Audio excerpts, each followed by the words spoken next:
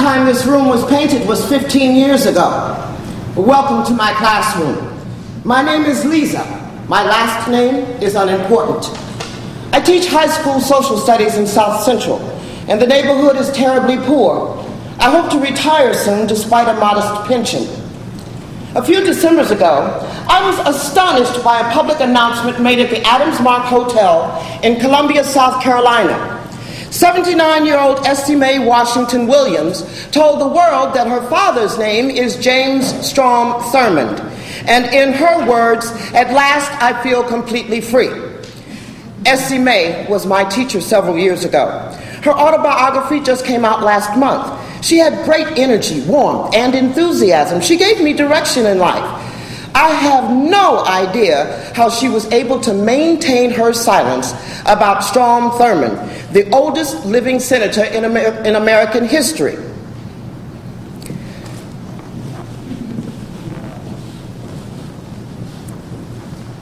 I think back to my school days with Essie Mae.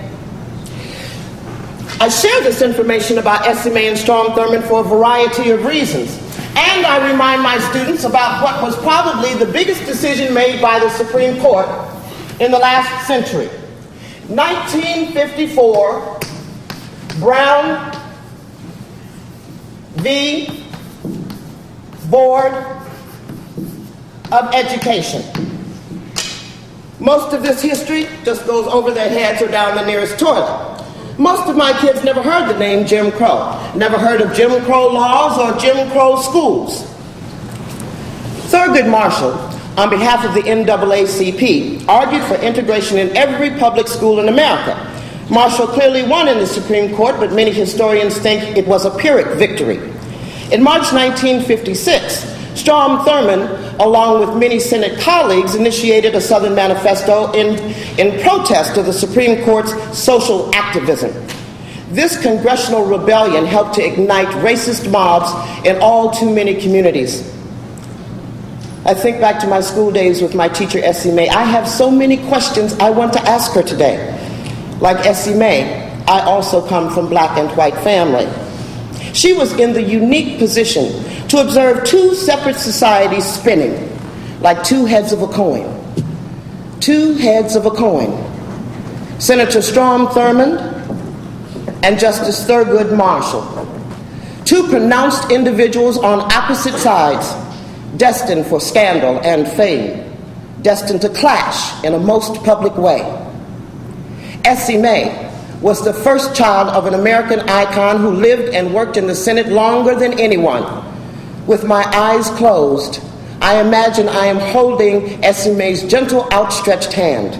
And in 1955, Essie Mae makes her arduous journey from rural Pennsylvania to the nation's capital to visit her father, James Strom Thurmond. I truly wonder how these two manage their personal affairs. Imagine, April 1955, Washington, D.C. I distinctly recall asking for the master barber to come to my office, Loretta. Oh, not tomorrow, today, 5 minutes ago. Now, darling, I did certainly request old Marvin, the chubby-colored barber from DuPont Circle. So get him, please, in a prepaid livery, and in the hour, God help you, I'm going to have to take away your sweet little Christmas gift. Thank you so much, sweet Loretta. No, and God damn it, we're out of cigarettes and candy mints. Yes? Well, does she have an appointment? Yes. Well, it's not really a convenient time. Shall I send her away or have her wait? Loretta, listen, don't forget to phone Linda Johnson before quitting time. Yes, sir. Send her in, but buzz me with the prices in 5 minutes. Of course, sir. No, I'm just kidding.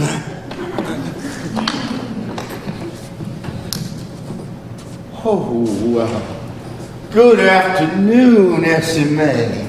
Look at you. What? Is it raining? Yes. Oh, here. Have a seat. Thank you. Now, would you like a hand towel? No. Oh, you look so much older and so elegant. Now, is that a new hat? Yes, Senator. Oh, I do love women's hats, as you may.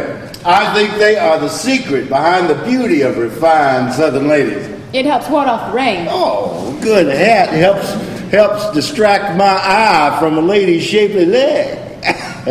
Here. Cigarette? No, thank you. I don't smoke. Oh, well, now, South Carolina's a tobacco state. You have to help our economy. Well, would you like coffee or Coca-Cola? Coca-Cola would be nice. All right. A tall Coca-Cola with ice and a gentle twist of lemon. Oh, and a hand towel. Thank you, Loretta. Your mother never wore a hat. She liked scarves, beautiful red scarves. And I always told her that red was a beautiful color in the morning sun. No, but she didn't like compliments, which always made me so god-awful tongue-tied. Well, how long you in Washington? A few days. Splendid. It's a fascinating city. Indeed, it is. You have new staff. Oh, yes, I'm a bigger man now. They don't know me. Well, give them time. They're quite new. They know how to be discreet. How's your job? I love teaching. Oh, I envy you. Now, you look sad. I'm sorry. Oh, how can I help, my dear? I remember our first meeting back in Edgefield. Of course, your mother was quite sick then. She took me by the hand to your law office. I was 16. Oh, you were the picture of absolute beauty in you. I have a photograph of you from that visit. Do you? Oh, well, I keep it in my home study. It's much safer there. I have a few photographs, too, of your last years at South Carolina State. Exquisite photographs of education. I trust that you keep my photographs within proper reach. My aunt is very ill in Coatesville. Oh, now that's right. That's what you wrote. Now you have several aunts. I think she needs an operation. Oh, dear Jesus. Whatever you can do will be a godsend. Well, do they need money? Well, I thought you could call her this week. Well, of course. Just give my secretary her phone number. Thank you. Good diet is crucial for long health, Esme. And exercise. Walking, running, jumping, swimming, each and every day, including Sunday, Esme. Now, do you know what makes me unique in all of Washington? You're the stingiest tipper in the Senate? You exercise more than any other man in the Oh, Senate. well, that's right, little angel, but there's another reason why I stand out. You're the first senator to reach office as a write-in candidate. And I'm very proud of it. I am the people's legitimate choice. Voters had to write in my full and complete name on the ballot. Well, how's your husband, Julian? He's fine. Well, please convey my respects to him. I will. He's an exceptional lawyer. Yes, he is. He's keen on the new Supreme Court, isn't he? I suppose. Brown versus Board of Education. It's on his mind, naturally. Ticking time bomb, SMA. Tick, tick, tick. Tears my heart in two. How do you think the court will decide? Well, this country moves like a glacier. The court should be mindful of the pain soul of this country. Not every colored child has a benefactor. I do realize that. Do you? We're all burdened by Jim Crow laws, as it may, but this need not be an American tragedy. Children can mix freely. The younger, the easier it would be. Believe me, as a teacher, I know. And that is God's great wish? Yes. Well, then God needs to address each southern state in due time. In due time, sir. You work too much. Yes, my dear. You should pay more attention to your wife. I probably should. But Jean's a much younger woman. It's hard to catch her every weekend. I worry for you. Well, it's very kind of you to say so. Yeah? Right now? Well, yes, I could put out that file, Loretta. Just give me a moment. Would you like to stay for lunch? That would be nice, but perhaps another time. Oh, thank you, SMA. You know, when that door is closed, I don't expect a handshake. Is that too much to ask?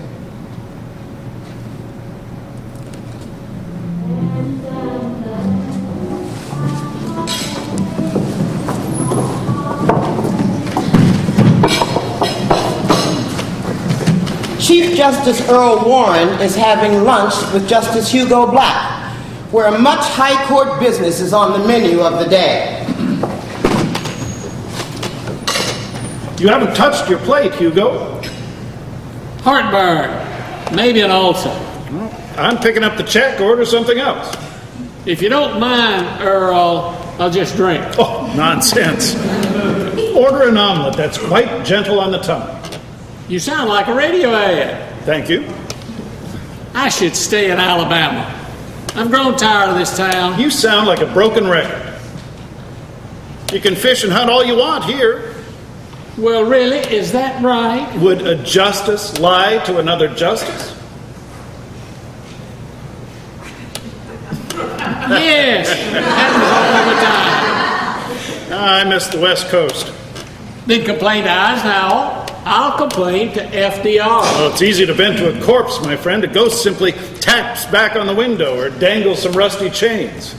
Roosevelt's a far classier ghost than that. Now, let me see. He would use a microphone, sit by a hearth, flick his cigarette holder. Equal patrons? Yes, and in the end, does it even matter? Order a goddamn omelet. I can't stand eating alone. Fine. You got to break eggs to make an omelet, Earl, so flag the waiter. You have been on the court 16 years. Yes. I've lost count since Vincent died. Maybe I'm still in shock about his passing. You want to pay homage to Vincent? Homage. I wouldn't express things exactly like that. You and I agree. We do. The Deep South might close every single public school to block integration. Has no bearing upon my decision. With all deliberate speed can mean 1,000 different things to each town and city. And with all deliberate speed, Earl, to a wife in bed has its own connotation. Oh, look who just came in. I do declare, I believe that, yes, that's Miss J. Edgar Hoover himself. The other way. Oh, no, Strom Thurmond. It certainly looks like the young senator. Who is he with? Some woman, not his wife. Good-looking woman. Yeah, his wife is attractive. Earl, not his wife, the lady here. A very attractive redhead. Oh, but don't look now. He's staring at us. You want my definition? No, my legal definition of a Dixiecrat. That's a charming plantation Democrat who has a Confederate flag firmly up his rectum. Well, you were once in the Klan, Hugo. Youthful indiscretion, naturally. Enough good judgment to earn your way into hell. Probably. My intention is clear. Just as I thought we had to reverse the lower court Brown decision, we need to deny the Virginia brief asking for an indeterminable period of time. Virginia's stance is thoroughly gloomy and uncooperative. School integration has to have a pressing timetable or the whole enterprise is a farce. I agree. Felix agrees. With a little more luck, perhaps all 9 of us will agree again. I worry that Stanley Reed still abides by segregation. Worry is a useless emotion. Only if you portray God Almighty. No. Well, Stanley is unpredictable and a pain in the ass, so don't count him out. You got a crystal ball, Earl? Well, I should. We overruled Plessy Beautiful. Yes, but Jim Crow behavior won't disappear for years to come. Oh, here comes Strom. Toward us? Yes? Damn, what a horrible day. Started without a hitch. To hell with omelet, let's call him. Good afternoon, distinguished jurists of our High Court. Afternoon, Senator. I felt compelled to saunter over, but you must please forgive my rudeness. No rudeness taken. I hear the cheese omelets are excellent. Well, now, really. Thurgood Marshall's recommendation to me, actually. Oh, are you alone? Well, I am never alone, Mr. Chief Justice. That is my office manager in a magnificent chiffon dress. And her salary is far from royal. How do you imagine she underwrites herself? Maybe She moonlights as a ballroom dance instructor. I know you remember 10 cents a dance. How's your wife? Very well, thank you. Jean is back in South Carolina. How's yours? Quite fine, thank you. The Chief Justice and I are elite members of the Ex-Governors Society, representing the best of California and South Carolina. Jobs change. The dance remains the same. 10 cents a dance. The senator is very fit, an avid swimmer, I believe. Oh, and no alcoholic beverages, Mr. Chief Justice. Almost the same waist size since college days. Well, please do excuse me. I know you scholars have important business to discuss. He and I are Southerners, Earl. In fact, both of us born, bred, and raised up in the deep South. What's your point? That our legacy and history seals our respective fates. Below the Mason-Dixon line, there's a deep-seated fear of miscegenation. Oh, that's an ugly word to my ears. No other word more apt. I think that fear is in every city and state. Yes, yet in the South, there are so many generations of blacks and whites sharing common biological ancestries, two races racing along parallel lines. Two races falling off parallel. Exactly. And this clown, Strom Thurmond, has to appeal to his constituency. No matter how tolerant he feels inside, it's the human paradox. You prescribe utopian dreams and see the hateful racial wall before us grow even taller. I don't think we're begging this nation to lose all reality. Now, Earl, ask yourself who's kidding whom. I ask myself that every day. You are equating sweeping social change with some idealization not found on this soil. We make the effort to move forward, Hugo. Why? Because we who sit up high on the Supreme Court are safely beyond the will and the whim of the voting public. Is this your revelation for the day? I feel this almost every day. As do I. Tell me then, Earl, now that we're on our third drink, do you feel superior to, quote, the voting public? No. Well, I certainly do. Well, then perhaps you're more honest than me. After the initial Brown decision, the Supreme Court pursued a greater course of integration in public parks, rest stops, courts, libraries, and many other public buildings, and practically all public commercial facilities. To disclose the race of a candidate on a ballot became illegal. Sexual contact between the races was no longer unlawful, and laws which forbade marriages between blacks and whites were struck down. My parents came from the West and were spared that prohibition, yet I still sense the pain they experienced each and every day of their lives. Curiously enough, the court's directives desegregated much of the South. Public parks, restaurants, sports arenas. Yet our public schools, our precious, humble public schools, were still under the spell of Jim Crow codes. I ran into Essie Mae a couple of years ago in Los Angeles. She didn't recognize me. She was courteous, and I reminded her of my favorite memories from her classroom. Essie Mae laughed and then hid her mouth with her solid hand. I don't believe in coincidences. She was glad to know that I became a teacher. I made a big point in my classroom the other day.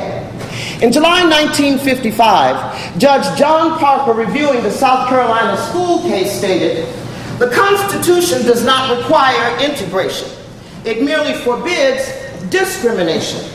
According to Parker, the Constitution does not forbid such discrimination as occurs as a result of voluntary action. It merely forbids the use of government power to enforce segregation. This legal reasoning, known as the Parker Doctrine, was eagerly subscribed to in federal Dixie courts. I can't hazard a guess how utterly conflicted Thurgood Marshall was at that juncture.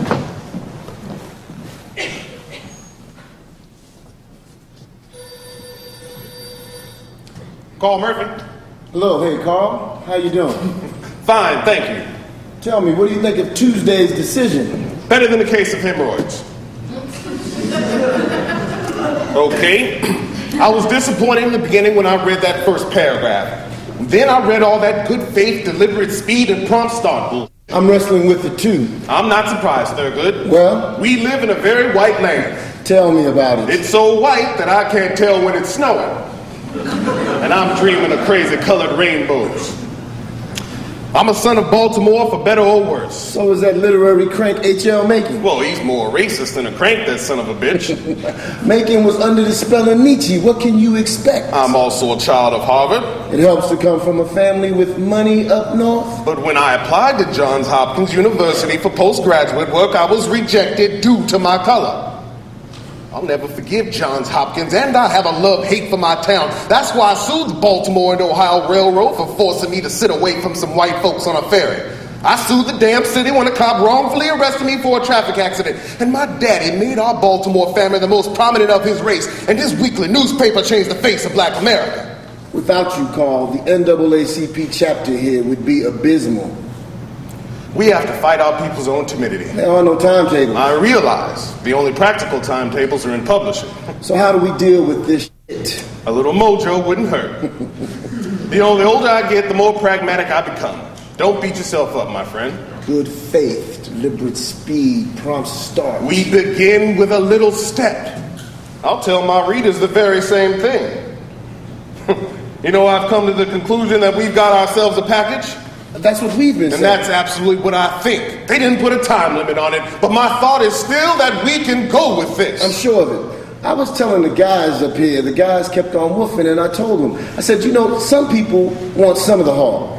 Other people insist on having the whole hog. But then you have some people that want the hog, the head, the rice on the head. What the hell, the more you think about it, it's a damn good decision. And I talked to Carter before. He said that Plessy versus Ferguson is out. And Orr Warren, well, he's cut the ground from underneath them by saying if there's segregation in these schools, it's unlawful. Therefore, the burden is on you to get them lawful. And the damn laws have to yield. They've got to yield to the Constitution. Yield means yield. Yield means give up. Yield means yield. You know, I'm not enthusiastically happy, Thurgood. But I'm happy. Are you happy? I'm happy. Because if you're happy, I'm happy. You know, the more you think about it, it had to be anticlimactic. Hell, I spent so many years working on this. So what are you gonna do, Thurgood? We'll file state by state.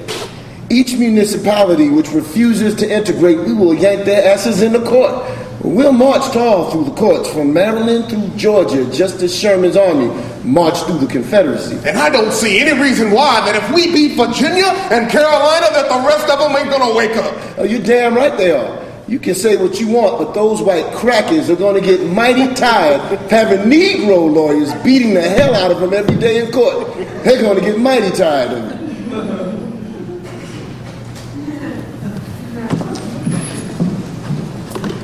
Essie Mae had the privilege of being reared in the North, where life was more progressive, more tolerant perhaps. And she had the private financial support of one of the most elite sons of Southern white families. I tell this to my classes. Essie Mae had lighter skin than many black children. Some say she even bears a remarkable resemblance to her famous white father. The school bell rang. My kids flew out of the room. All except one, that is. Manuel Diego sat quietly in the back row. He has jet black eyes and walks very slowly. He asked me to go on. He was listening. Most of the black children Essie Mae knew in South Carolina went to extremely poor schoolhouses that lacked toilets and books and teachers. Many of the black children never made it past the 6th grade. Essie Mae had her share of good luck growing up. Yet I can imagine the pain in her profound heart. In a manner of speaking, she was the talented, unacknowledged daughter of all Southern white gentlemen. And Manuel quietly rose from his seat. When I saw you for the first time on your campus, Essie Mae, you were so stunned. We both were, my dear girl. And I'll never forget driving to your campus.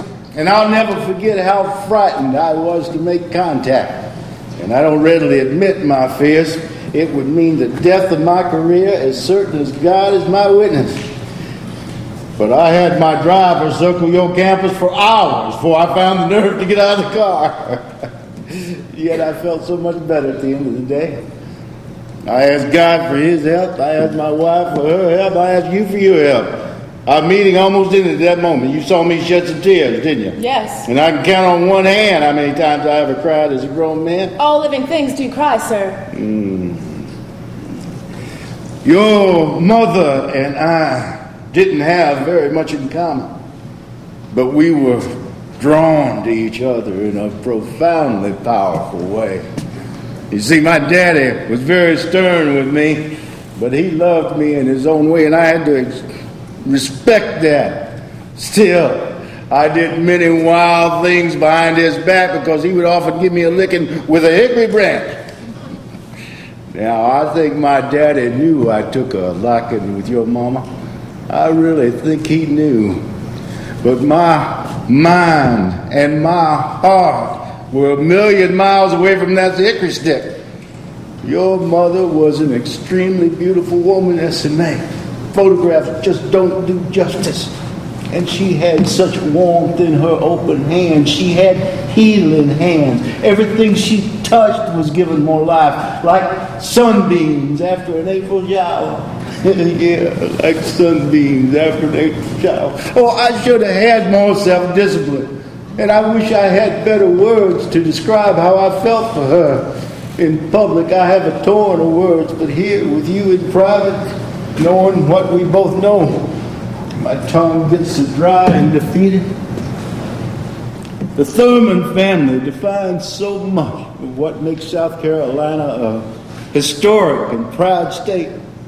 And in my heart and in my mind, you too are a member of the Thurmans. No, I'm not. Oh, in God's view, you definitely are. Maybe in God's view. You do believe in him? Yes. Good. Why did he create colored people? Why? Because God sees life in so many glorious varieties. That's not what I asked, sir. Oh, now, come on. You know colored folk are closer to God. How? Why? Because colored folk work the fields, and God is more present in the farm. And colored folk sing hymns and gospel, much finer than white. Colored folk rock in God's deepest rhythm. And colored folk sense paradise, much finer than other folk. In poverty, God fills the heart, all proving that you're closer to God. And I envy you the purity of your heart, S.M.A. Now, what is that? It's a gift for you. Oh, my goodness, whatever for? What's your birthday? Oh, no, darling, I was born in December 5. Oh, my gosh. Oh, now, I never make a big deal out of my birthday, so what difference does it make? I'll accept a present of yours any day of the year. But do you know what would just thrill me right now? What? Your singing voice. Your mellifluous voice. I only sing in the church choir. Well, don't you ever sing for your aunts? Sometimes. Oh, please, as it may sing for me today. Here? Now? I would be so honored. What should I sing? Why, anything your little heart would like. I feel so awkward, Senator. Oh, now stop calling me Senator. I'm so sorry. Well, don't you ever sing in your shower? No. Well, what do you like singing for your choir? Hymns, mostly. Sometimes Amazing Grace. Oh, sing that, my dear. That would be lovely. Amazing grace, how sweet the sound that saved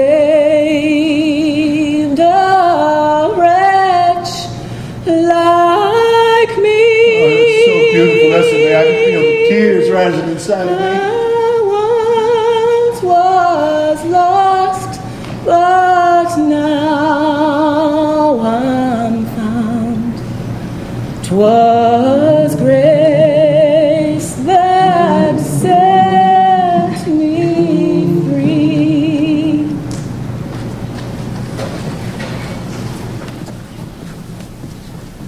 Of course, I wish that President Eisenhower would assume a truly heroic position on school integration. Amen. I would even settle if he would take a defined position, to say the least. And I know that he is a decent man. He could help instruct the nation in a million ways, but this president, this World War II hero, chooses to hide like a deer in the woods. I want very much to conclude this talk early because I realize you all want to beat the rush hour traffic. And I want to thank this northern chapter of the NAACP for sponsoring this benefit. And I want to thank you for contributing so generously to the NAACP. Amen. Believe me, every dollar helps enormously. So I have one last thing to read aloud from school investigator Matthew Whitehead.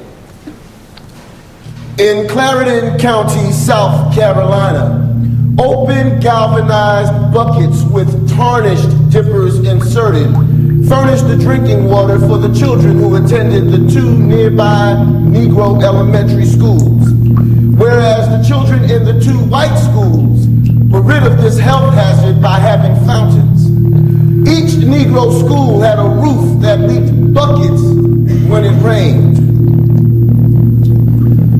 For the 2 white schools, there's bus transportation available. Although 3 Negro schools are located in isolated, unimproved areas, the children have no transportation available whatsoever. At the Rambay School, the investigator, Matthew Whitehead, found 2 little Negro girls in the 1st grade, age 6, walked each day a round trip of 10 miles to get to school. The white schools have a clean lunchroom with a paid attendant and other workers in charge, but nowhere in the Negro schools could one find any signs of a lunchroom. Janitorial services were found in both white schools, but no such services in the Negro schools.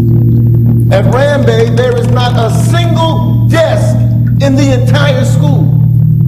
In contrast, the white schools have a desk for each student, and each desk has a flower. At Somerton Elementary School, there is a spacious auditorium for aesthetics, assemblies, films, etc. At Somerton High School, there is a combination gymnasium which has excellent provisions for all activities. At the 3 nearby Negro schools,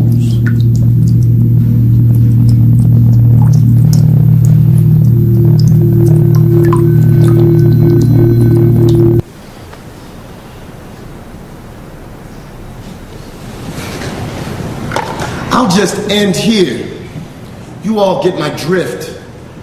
Thank you so kindly.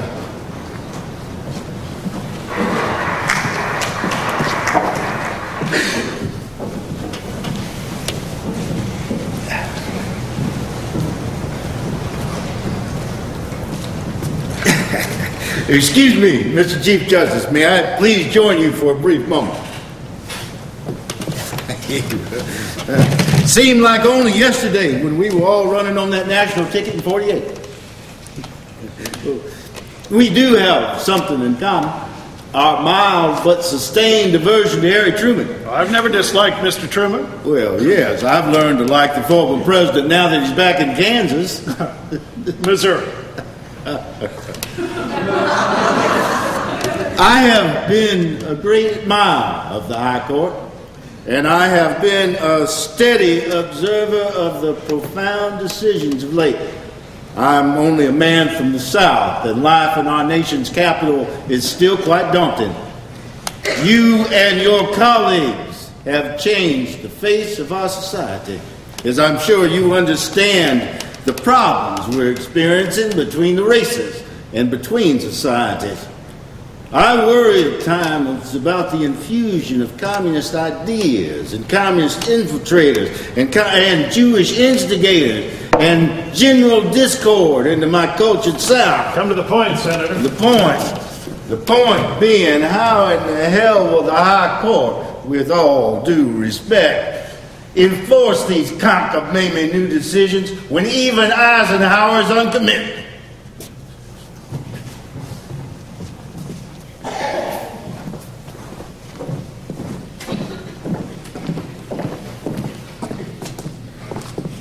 Hello, Carl. I'm calling from Arkansas. I figured you'd be there sooner or later. I thought you would be here. Well, I can't leave Baltimore just yet. I'm swamped with work now. It's not looking pretty down in Little Rock. Well, you could call the FTD and have them ship over a truckload of the sweetest flowers. It ain't gonna make a bit of difference. It stinks to high heaven down there, Thurgood. Plus, you've got one of the biggest buffoons in the governor's office. Orville Faubus is a buffoon. I'll grant you that. Faubus warned that blood would run in the streets. And I think he wants to make his prophecy self-fulfilling. You've got Daisy Bates waking up one morning to a cross flaming in her front yard. You know she's the NAACP chapter president? She's got family, for Christ's sakes. She was threatened before. We're not just talking the Klan, mind you. Young white kids are throwing rocks into her window too. All because she let in 9 black students in the Central High. Today's note said that the rocks will become dynamite by the end of the week. Carl, I thought, hell, we all thought that once we got the Brown decision, this whole thing would be over. This is 3 years later. We are not naive. But damn it, I fell into that fool's trap too, Thurgood. So Central High opens and the National Guard surround the school. You know the Guard's full of good old boys. They aren't trained for civil disturbances. Hell, they're not even potty trained. This is gasoline on an open fire. And one team, Elizabeth Eckford, went by herself instead of joining Daisy's group. Not that safety in numbers would have changed the picture much. The damn soldiers dropped their bayonets on her and the poor girl was almost killed by the rabid white mob. What are you gonna do? I've got to get Eisenhower into this dogfight somehow. And off the golf course. I know. We were lucky with the local courts. We convinced Judge Davies to rule in favor of the school plan despite the scare tactics from the governor's office. I know Faubus telegrammed the White House asking the president not to intervene despite the court order. So I had the NAACP telegram the White House and issued a flurry of press releases, but that's not enough. I know. We've got to be body and spirit in the public eye because Eisenhower is afraid of this whole miserable thing. I'm going to Daisy Bates' house. Under escort. Take care, Thurgood. It's a risk, I know. Well, what do you think Eisenhower will do? Probably have the Justice Department go to court to seek an injunction to pull the Guard away from the school. Well, that only slaps Faubus's wrist. I know. Faubus is prepared to ask for a 1-year delay to integrate Central, to calm the white community as if they needed balm for the soul. In my heart, I know the kids. The white kids would be decent to the 9 black teens. I fear Faubus is only fanning the flames, and not even the 101st Airborne will bring peace to Little Rock. Well, do you think conditions would change once Eisenhower leaves office? I don't know, but I don't intend to wait another 4 damn years to find out. Thurgood, this is the angriest that I've ever heard you. No, it isn't. Carl, I was drinking with a lawyer friend of mine, Branton, in a local pool hall. In comes a young black guy smoking a cigar and carrying a pool cue, and he comes over to me and he says, "Hey, lawyer man, you know anything about this shit where you come back after you die?" I asked the man if he was talking about reincarnation. He nods yes. And then I told him, I know more about the law than about spiritual affairs. Then he shoots back at me. Well, if you find anybody that has anything to do with it, tell them when I come back to the earth, I don't give a good crap whether I come back a new man, a woman, a horse, a cow, a squirrel, whatever it is, let it be pearly white. And there it is, Thurgood. So put in your authoritative Afro-American journal, we are going to drop all other cases nationwide, and the full legal staff of the NAACP will concentrate every bit of energy on Little Rock until hell freezes over. The kids will be safely back in school in September, or I will go ballistic. And white folks did not want Marshall to go ballistic.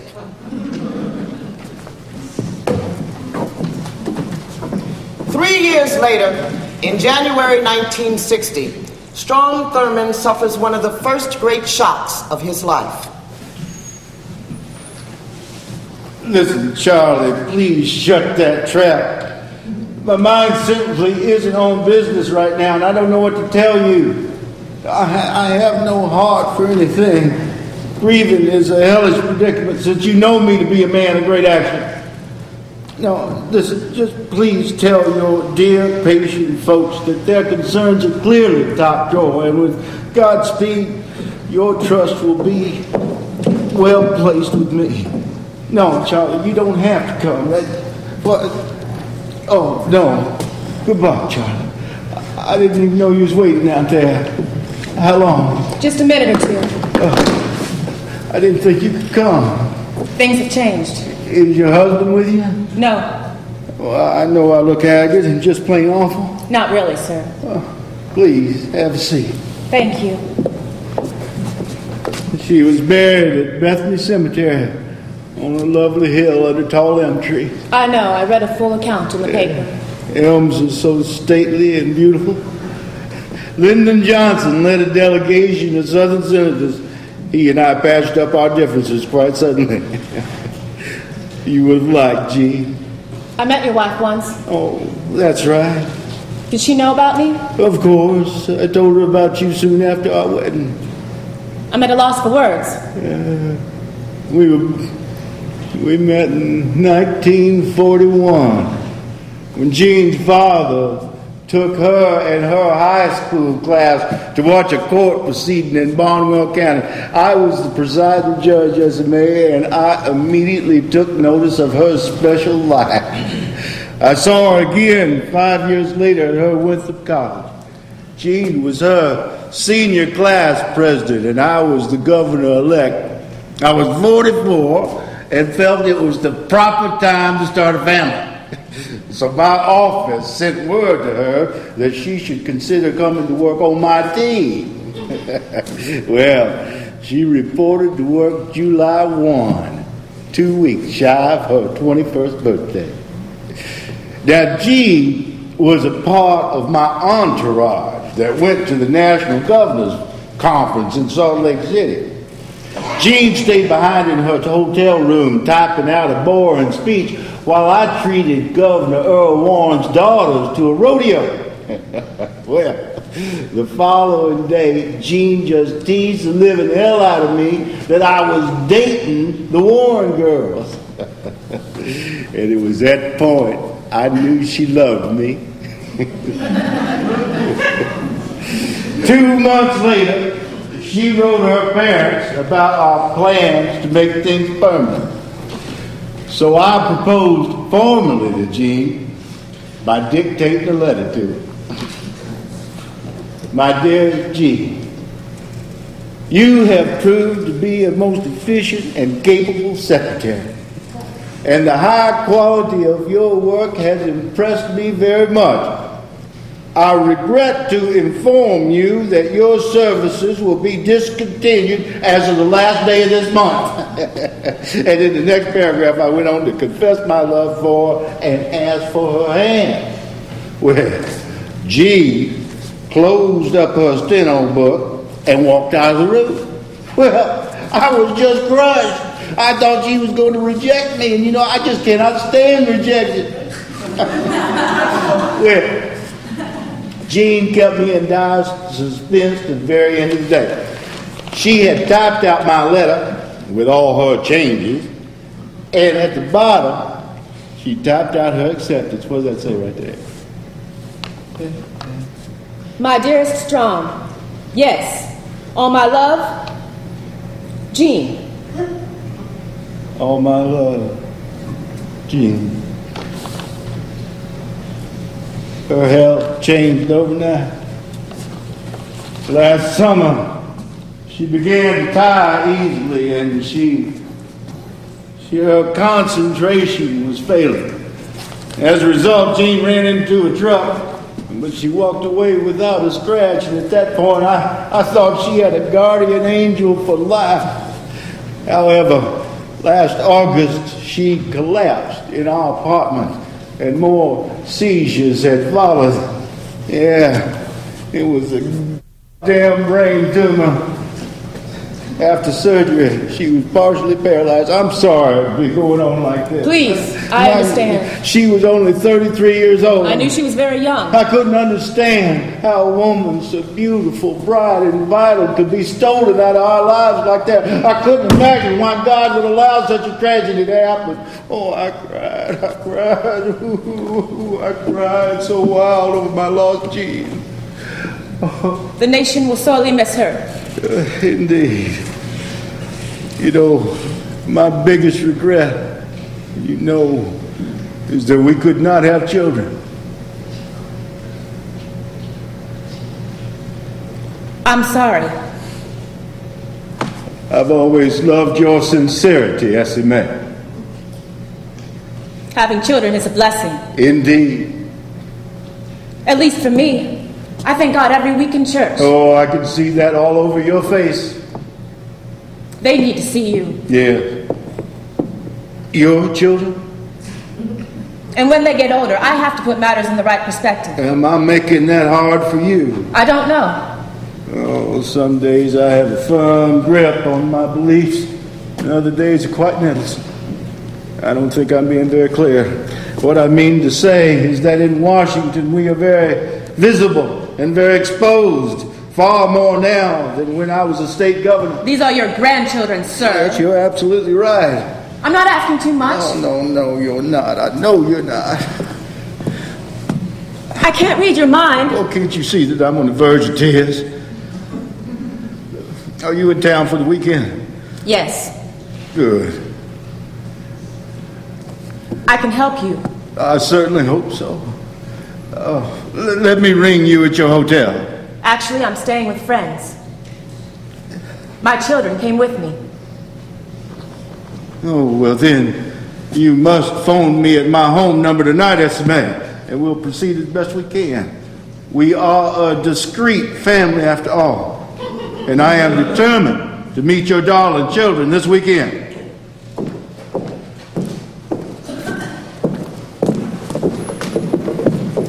Years later, July 1965, Marshall, now a federal court judge, is in his chambers and receives a surprising phone call. Thurgood Marshall speaking. Oh. Hello, Judge Marshall. Do you have a few minutes? Yes, but of course, Mr. President. How's your day? Hectic. How's your wife? Just fine, sir. Good. Are you enjoying sitting on the appeals court? I like to work, Mr. President. Oh, be honest, Thurgood. The cases can be dreary. Dreary or weary, you say?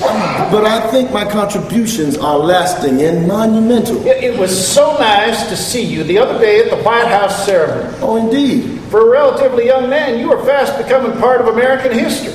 I'm not all that young, sir. Yeah, I never had a moment to thank you years ago for rallying the NAACP to support wholeheartedly my Senate race. I'm the kind of guy that keeps track of these wonderful deeds. I keep a notebook in my head, and the pages get thumbed every damn night. Which is to say that I have admired you from afar, and that I hold the NAACP to the highest light. When did we first meet? Oh, I would say going all the way back to the 1940s in Texas. Well, you were fighting the all-white primary system. That's right, sir. Well, you were a smart, tenacious SOB, and it seems you win more battles than not. Well, there are battles, Mr. President, and then there are wars. Oh, very true, and we both know the distinction.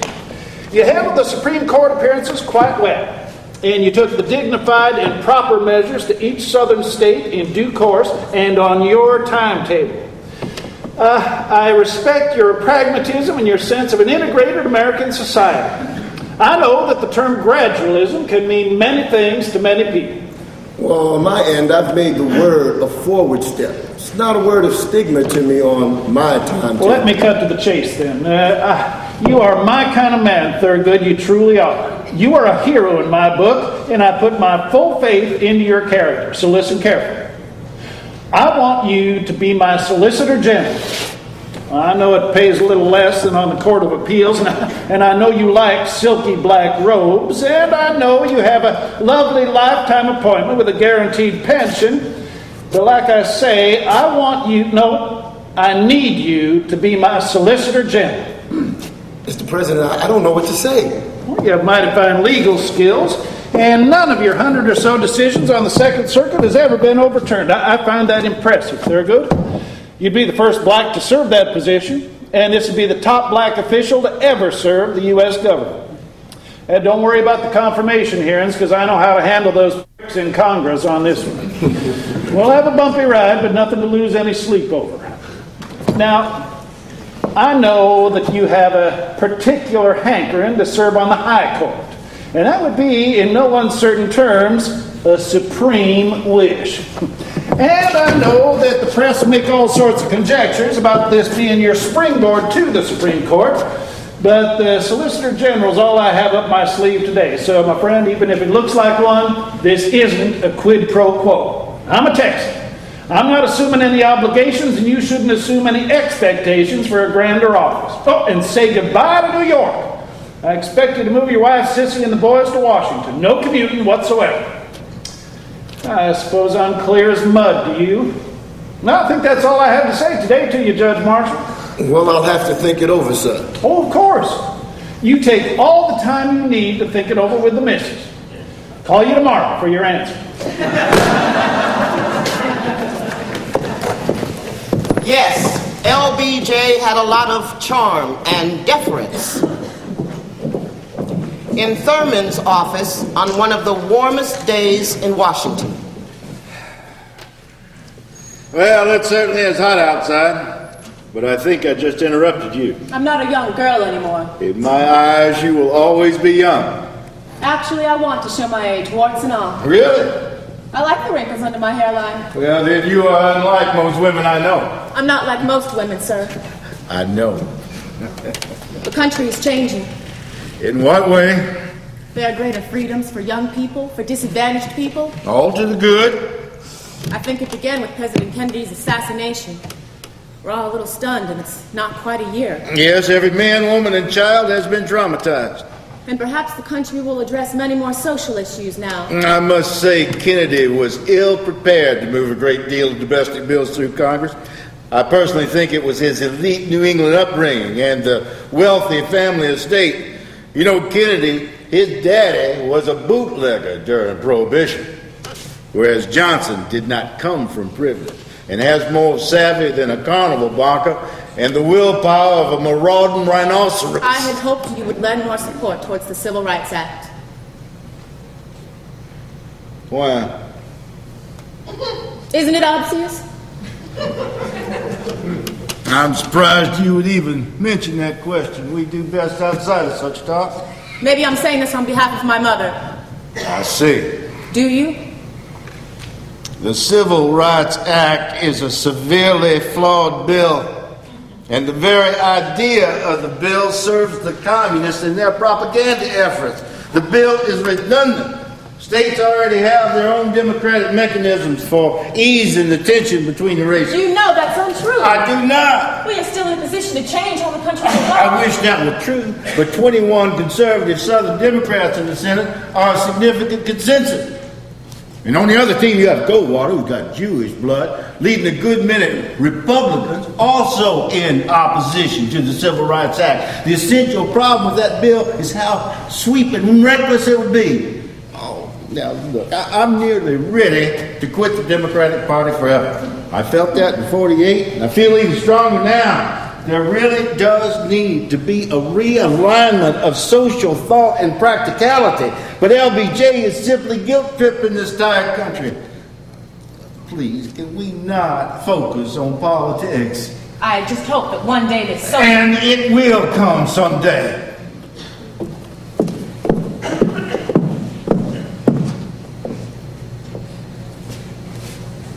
Yes, it may. I am truly saddened by the passing of Julius. Thank you. What a lovely husband he was to you, and a magnificent father to your children. You know that we had married in secret. No. His parents only knew about it afterwards. That was Julius's way of doing things. Quietly and modestly. Well, Julius worked very hard for several good causes. He was ill for quite some time. Yes. Did he suffer? He did. Oh. May God look over his soul. How's your children? Coping as best they can. Oh, please convey my love and condolences to your children. He was a very bright individual, as a man. I knew that when Julius returned to Savannah to practice law, that his career would flourish. In part due to your efforts. Oh, nonsense. He was very given to civic groups, especially to the local chapter of the NAACP, which he headed. His achievements were many. And I know that his pinnacle came with the teacher pay case with Cratchit. As it may, now we've both suffered the loss of a spouse, and it's so very hard to move on. Yes, it is. Thank you so very much for finding the time to journey here. Actually, I had to come. I didn't think a letter would be appropriate. Our family problems are considerable. Julius's death benefits are not sufficient by any standard. We're experiencing a terrible drain on our savings, despite my teaching income. I see. I'm embarrassed to be saying. Oh, no, now don't be. Frankly, it's been a very long time since I've asked for any assistance. I don't remember. Believe me. Oh, I do, my dear, but you please must not panic. I'm trying to be calm. Now, are you asking for some annuity over a span of years, or would a single payment suffice? I think an annuity would be wiser. All right. At least until the children have grown. And through their college years, too. And then at some point, yes it may, the check is going to have to come from some third party outside of the city, and that'll make it easier on both of us. Fine. Here, come here.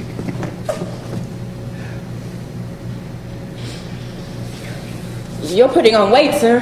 Oh, well, now, I still swim 4 times a week, but I think that pool's getting smaller. Maybe you're enjoying your share of desserts. Well, at my age, 61, I allow myself one dessert every evening. It is my personal Magna Carta.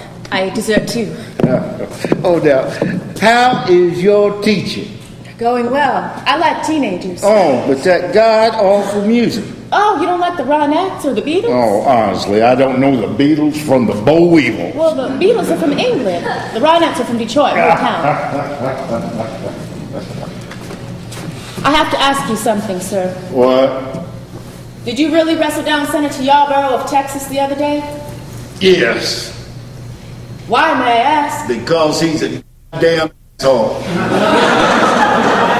I was trying to prevent a quorum from confirming a Maleficent director's appointment, and he thought he was being cute and made a little scene out in the hallway. Now, it's not just that Yarborough is a flaming activist, but he's always goading me to do the wrong thing. Well, he grabbed my hand and tugged me toward the committee room. I told him I knew judo from the army. I got him on the ground first, and then we were into a mule race all over again. And I truly whooped his liberal ass.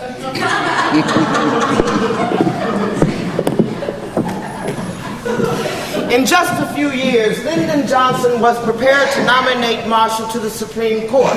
The last 3 court appointments, White, Goldberg, and Fortas, had gone from nomination to confirmation in just under 2 weeks. But this time, the FBI was asked by the Senate to check on Marshall's alleged ties to communists. Many of the senators on the Judiciary Committee were prepared to kill the nomination. One representative branded Marshall as a scamp and a cheat in the congressional record. However, the FBI's J. Edgar Hoover gave Marshall a clean bill of health. The delay with the hearings gave the segregationist press ample time to take shots at Marshall. But other media in and around the nation handed Marshall strong words of support. Senator James Eastland from Mississippi was the committee chairman.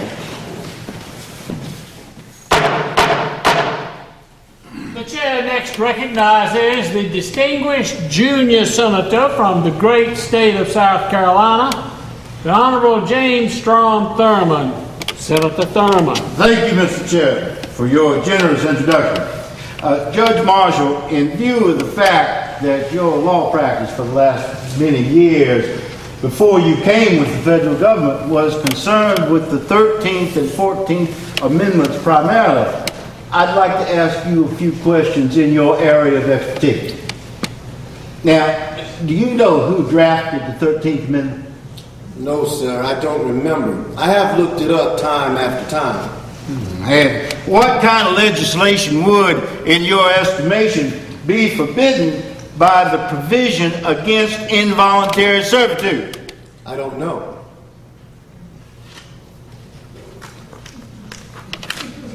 Do you believe that the Civil Rights Act of 1866 was constitutional before the ratification of the 14th Amendment?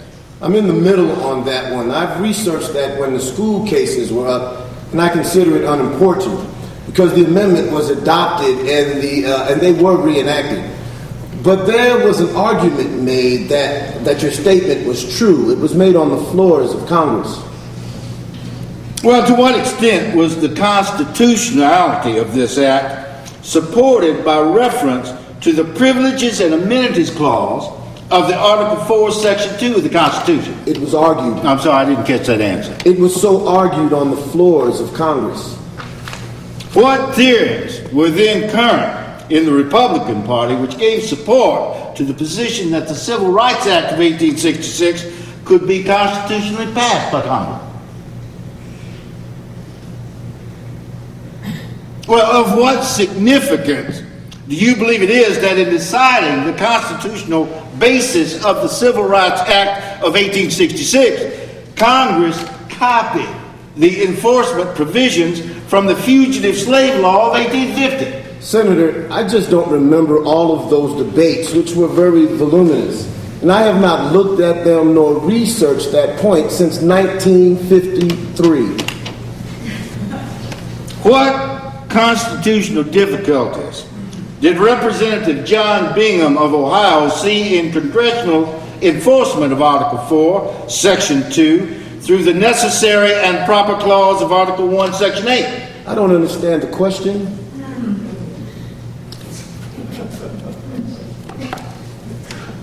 What constitutional difficulties did Representative John Bingham of Ohio see in congressional enforcement of Article 4, Section 2 through the necessary and proper clause of Article 1, Section 8?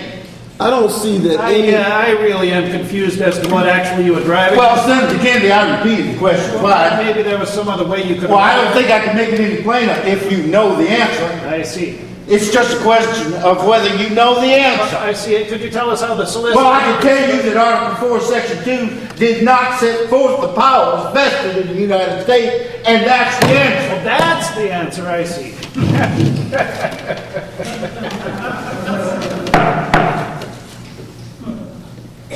On March 8, 1850, Andrew P. Butler, a South Carolina Democrat, stated, and I quote, "A free man of color in South Carolina is not regarded as a citizen by her laws, but he has high civil rights. His person and property are protected by law, and he can acquire property and can claim the protection of the laws for their protection. But they are persons recognized by law and protected by law." Now, do you believe that this passage shows that the state of Carolina, while a slave state, was the national leader in giving civil rights and protection of the laws to colored people? Or do you think that this just shows that these terms had a different meaning 100 years ago?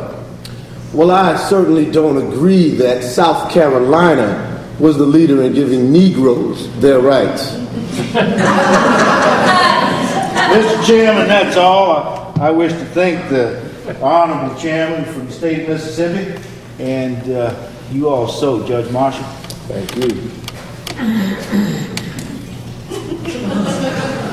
You were a judge on the United States Court of Appeals for the Second Circuit, right? That's correct, sir. And did you write a dissenting opinion in the case of the people of New York versus Galamison found in volume 342. Yes, sir. Found in volume 342, Federal Report, second series at page 255. Yes, sir. And in that dissenting opinion, did you make the following statement found on page 279? And I quote, "First, peaceful protest, speech, and petition are forms of self-help not unknown during the era of Reconstruction, when Section 1448, parenthesis 2, was forged." I think I did. I don't have that opinion in front of me. Did you cite a book I don't in remember. that opinion as authority I don't remember the book. by a man named Aptica entitled "A Documented History of the Negro People in the United States"? I think I did. Well then, of course, I don't want to leave the impression that you are presently or that you have ever been a communist. But did you know at the time you cited that work, the author of that book, Herbert Aptica, I positively did Herbert not know that. Aptica was an avowed I communist for many positively years, did not know that. and that he was the leading communist theoretician in the entire United I States. positively did not know that, and had I known that, I would not have In cited fact, if you'd have known that, would you have allowed that to be an authority? it. I would not have cited him had I Well, known do that. you think that you are prejudiced against white people in the South?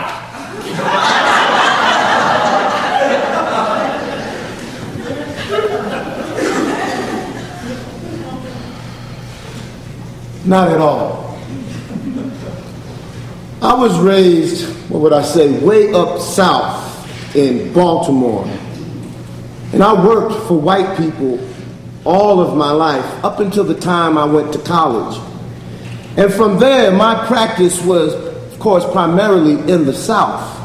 And I don't know, with the possible exception of one idiot that I was against, that I have any feeling about him.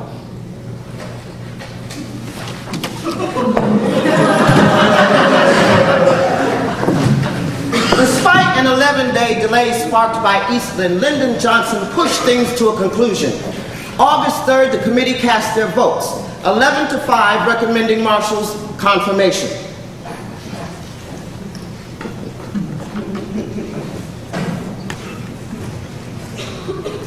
The delays with the hearing, the Senate's full vote was delayed until the end of August.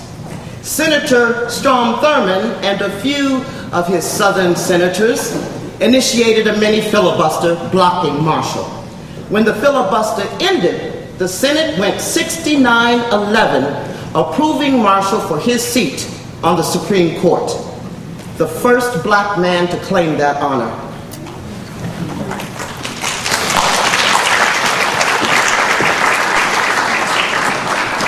The president was successful in asking 20 senators to avoid voting, knowing that these Southerners would risk re-election. The long ordeal was over for Marshall and his family, and on October 7th, 1967, also the year his friend and close ally Carl Murphy died, Marshall, now the 96th Associate Justice to the Supreme Court, privately took the judicial oath in the chambers of Justice Hugo Black.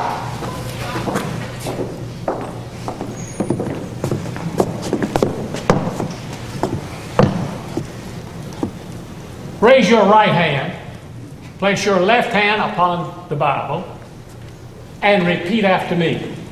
I, Thurgood Marshall, I, Thurgood Marshall, do solemnly swear do solemnly swear that I will administer justice without respect that I will administer justice without respect to persons and do equal right to the poor and to the rich, and to faithfully and impartially discharge and perform all duties incumbent upon me as an Associate Justice of the Supreme Court of the United States, according to the best of my abilities and understanding, agreeable to the Constitution and the laws of the United States of America. So help me God. Congratulations and welcome to the court.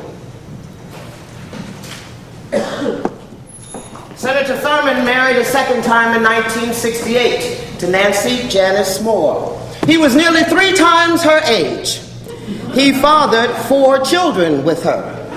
And the last child came in 1976 when the senator was 73 years old.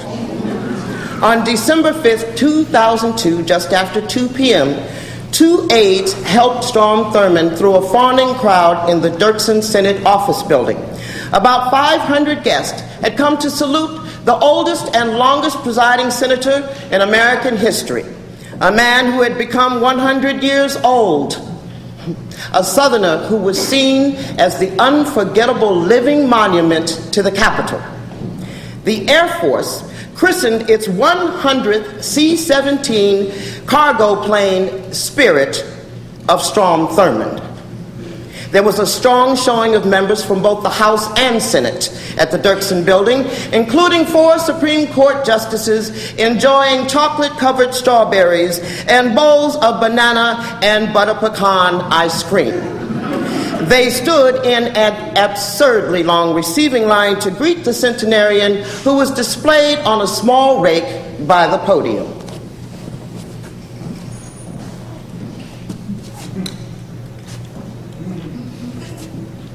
Do you like the dessert? I like the butter pecan, yeah.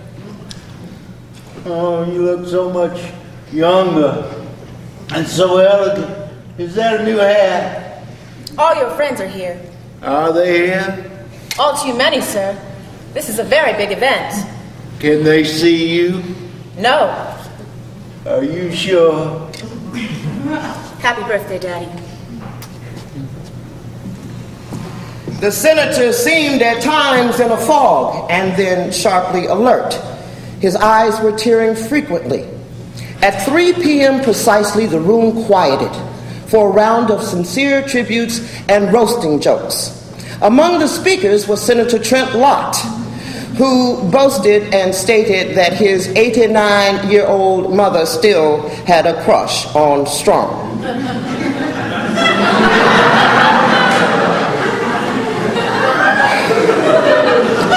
Lott boasted that his home state supported Thurmond in the 1948 presidency campaign, and that if the rest of the country had followed our lead, we wouldn't have had all these problems over all these years. The political fallout was great for Lott. A good many people in the media faulted Lott for speaking code about the nostalgia for racial segregation, and he had to step down from his party's leadership. The senator's party culminated in a surprise appearance by an awful Marilyn Monroe impersonator, who sang to him with a strained rendition of "Happy Birthday, Mr. President Pro Tem," and then kissed his wide forehead, leaving a lipstick mark in the shape of the state of South Carolina.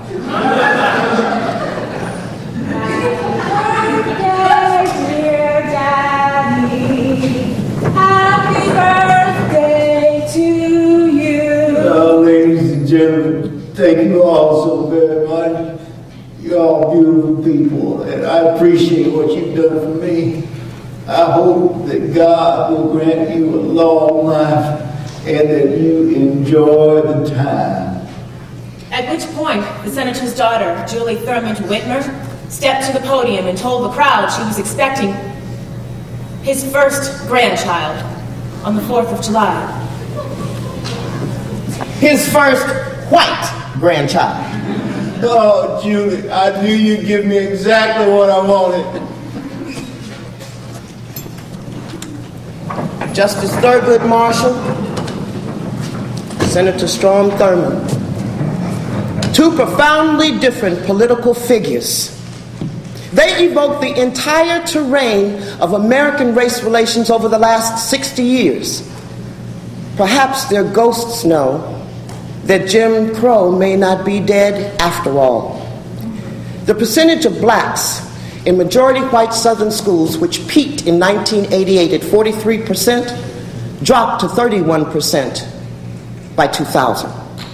On one hand, this country has made tremendous progress over the last 50 years of race relations. On the other hand, because of economics and class exclusivity, we are seeing disturbing rollbacks to the Supreme Court's victory over Jim Crow.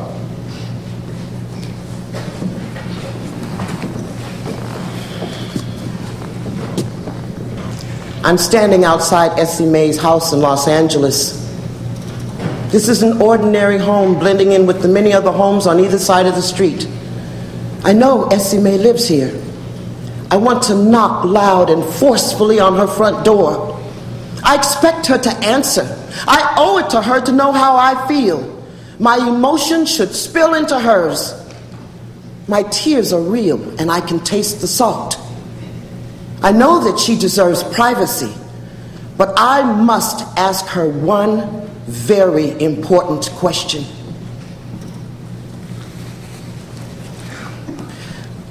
Mrs. Washington Williams, may I please call you Essie Mae? Do you remember me? Of course you do. Of course.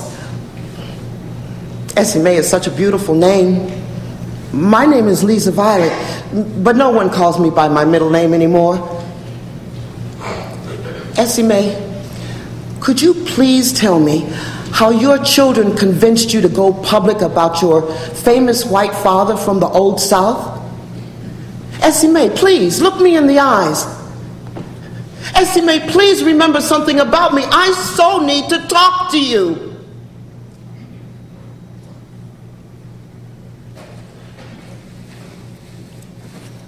I'm standing outside Essie Mae's house in Los Angeles. I'm 99% certain she lives here.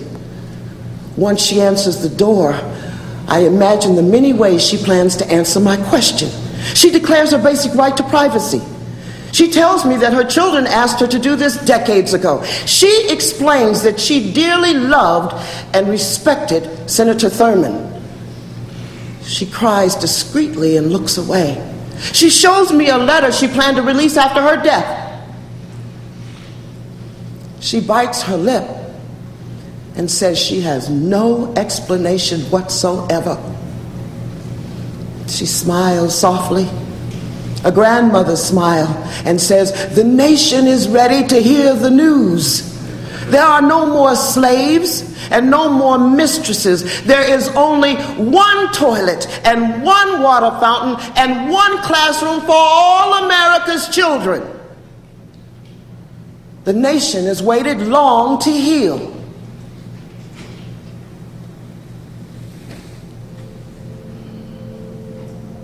I'm standing outside Essie Mae's house in Los Angeles.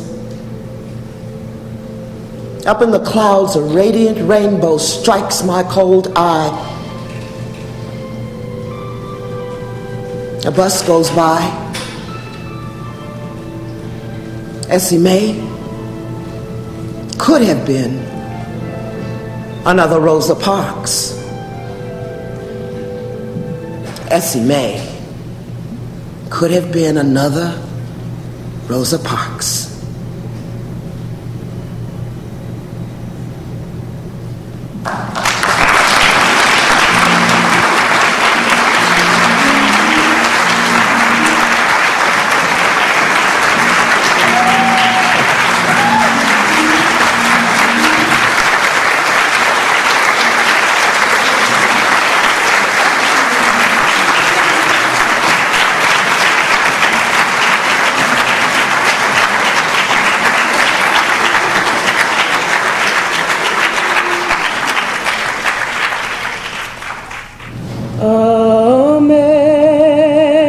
Amazing grace, how sweet the sound that saved a wretch like me. listen, man, I can feel the tears rising inside of me.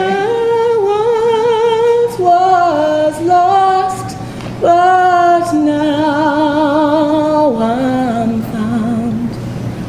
'Twas